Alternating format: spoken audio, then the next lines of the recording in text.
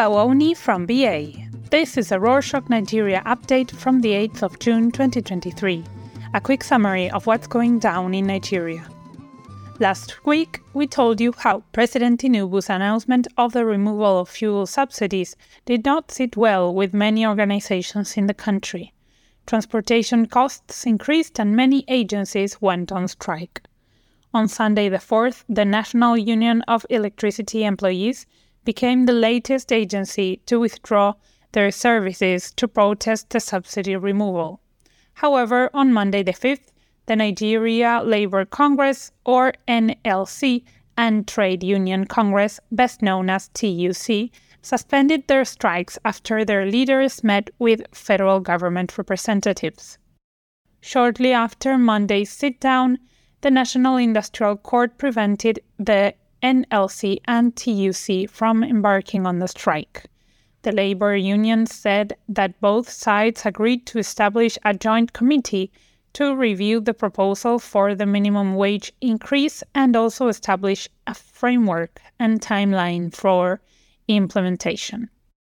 The TUC said that the minimum wage should be increased from 30,000 naira, about $64, to 200,000 naira, about $430. The labor unions and the federal government are supposed to meet again on the 19th of June. As part of additional efforts to contain the nationwide strike by different agencies, President Tinubu appealed to the Joint Health Sector Union, best known as JOHESU, to call off its ongoing indefinite strike. The health workers went on strike to force the government to pay their hazard allowances and meet the salary structure adjustment, among other demands. However, in a meeting on Monday the 5th, Tinubu promised to respond to the demands of the union and resolve all pending issues. A few hours after the meeting, JOHESU called off the strike. Meanwhile, in Kwara and Edo states, the government has directed the reduction of workdays from 5 to 3 to ease the burden on the means of transportation caused by the fuel subsidy removal. On Monday the 5th, the Kwara Civil Service warned all public servants against abusing the generosity of the governor and not showing up for work. The civil service added that it would intensify the regular monitoring of all agencies to ensure strict compliance. Edo State followed suit on Tuesday the 6th. In the final transition of federal governance, the terms of Ahmad Lawan in the Senate and Femi Gbajabiamila in the House of Representatives will end this week. On Monday the 5th, the clerk of the lower legislative chamber notified lawmakers that the House of Representatives will hold its valedictory session on Wednesday the 7th. The next House is expected to be inaugurated on the 13th of June. Let's look at the education sector. On Monday the 5th, the Universal Basic Education Commission, best known as UBEC, announced that there are less than 100% qualified teachers in primary schools across the country. This is concerning since the federal government spent over 57 billion naira, about $123 billion, in the last 13 years on teachers' professional development programs. However, states were not committed to enhancing the capacity of teachers. The House of Representatives Committee is investigating the alleged missing 48 million barrels of crude oil.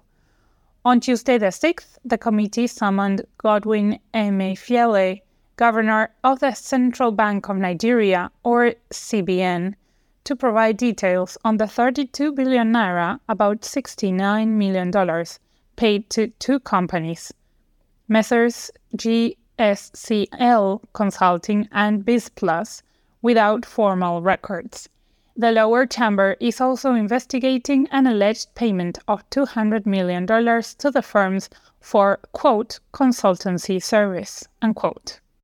The committee also invited the former managing director of the Nigeria Export Promotion Council, the Auditor General of the Federation, the Accountant General of the Federation, the Minister of Foreign Affairs, the Managing Directors of ExxonMobil, the Nigeria Agip Oil Company, and others. The lawmakers said that it was important for Nigerians to know why the CBN paid the said amount to the companies, especially when Abubakar Malami, Attorney General of the Federation and Minister of Justice, said he didn't know anything about the payments. Meanwhile, the business world has been sizzling with controversies and a few achievements. On Tuesday the 6th, Hindenburg Research, a U.S. investment research firm focused on short-selling activism, released a report accusing Tingo Group, a fintech company, of being a scam. Tingo Group says it has diversified business interests such as mobile phones, food processing, and online food marketplace for farmers, primarily located in Nigeria. However, the U.S. firm said the group lied about its $1.6 billion food processing plant, as well as some of its partnerships and products. Hindenburg Research said that in its revision of the company's authenticity with the Nigerian Communications Commission, showed that Tingo Group has no record of being a mobile licensee at all, despite company claims of having 12 million mobile customers.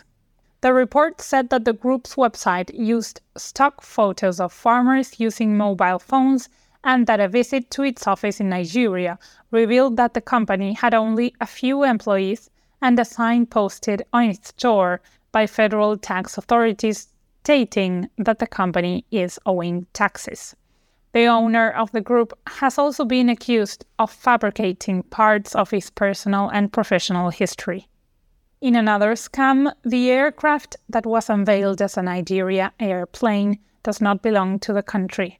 Recall that we told you how Hadi Sirika, former Minister of Aviation, unveiled Nigeria Air, the national flag carrier, about 3 days before the end of former President Buhari's administration. However, there were many discrepancies as some independent journalists and organizations raised concerns about the authenticity of the aircraft. Speaking to the House of Representatives on Tuesday the 6th, Dapo Olumide, CEO of Nigeria Air, said that the aircraft used for the unveiling of the national carrier was a chartered plane from Ethiopian Airlines. Although the plane bore the colors of the Nigerian flag, Olumide clarified that a chartered plane can be painted in any colors you want. He also said that the aircraft was returned to Ethiopia about 2 days after the unveiling, adding that the necessary procedures for the establishment of a national carrier were not completed before the unveiling. Let's look at the good side of business. BUA Cement plc has secured a $500 million investment from the International Finance Corporation, best known as IFC, a member of the World Bank Group. On Tuesday the 6th, IFC said that the facility which they have invested in is the largest ever investment in northern Nigeria. The fund would support BUA in the development of 2 more cement manufacturing lines in Sokoto State with a target of 12,000 jobs. According to the IFC, other partners which invested include the African Development Bank, the Africa Finance Corporation, and the German Investment Corporation.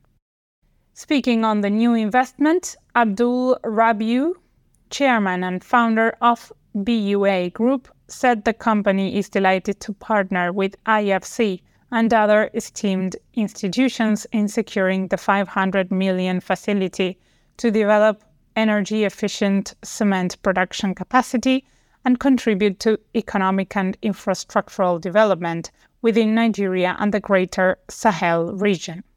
To wrap it up, the federal government has introduced some changes in taxes and excise duties following the amendment of the new 2023 Finance Act. Although the act became effective on the 1st of May, The Cable, a Nigerian newspaper, reports that the government later amended some aspects of the document and that ex-President Buhari signed the 2023 Finance Act into law on the 28th of May, a day before he handed over power to the new administration. Part of the new amendments now mandate oil companies to give necessary documentation of business transactions for tax filing, and if they fail to do so, they will be fined. The Finance Act also said that all services under the telecommunications sector are liable to excise tax at rates prescribed by the President. For those who don't know, an excise tax is a legislated tax on specific goods or services at the time they are purchased. Goods subject to excise taxes could be fuel, tobacco, and alcohol, among others.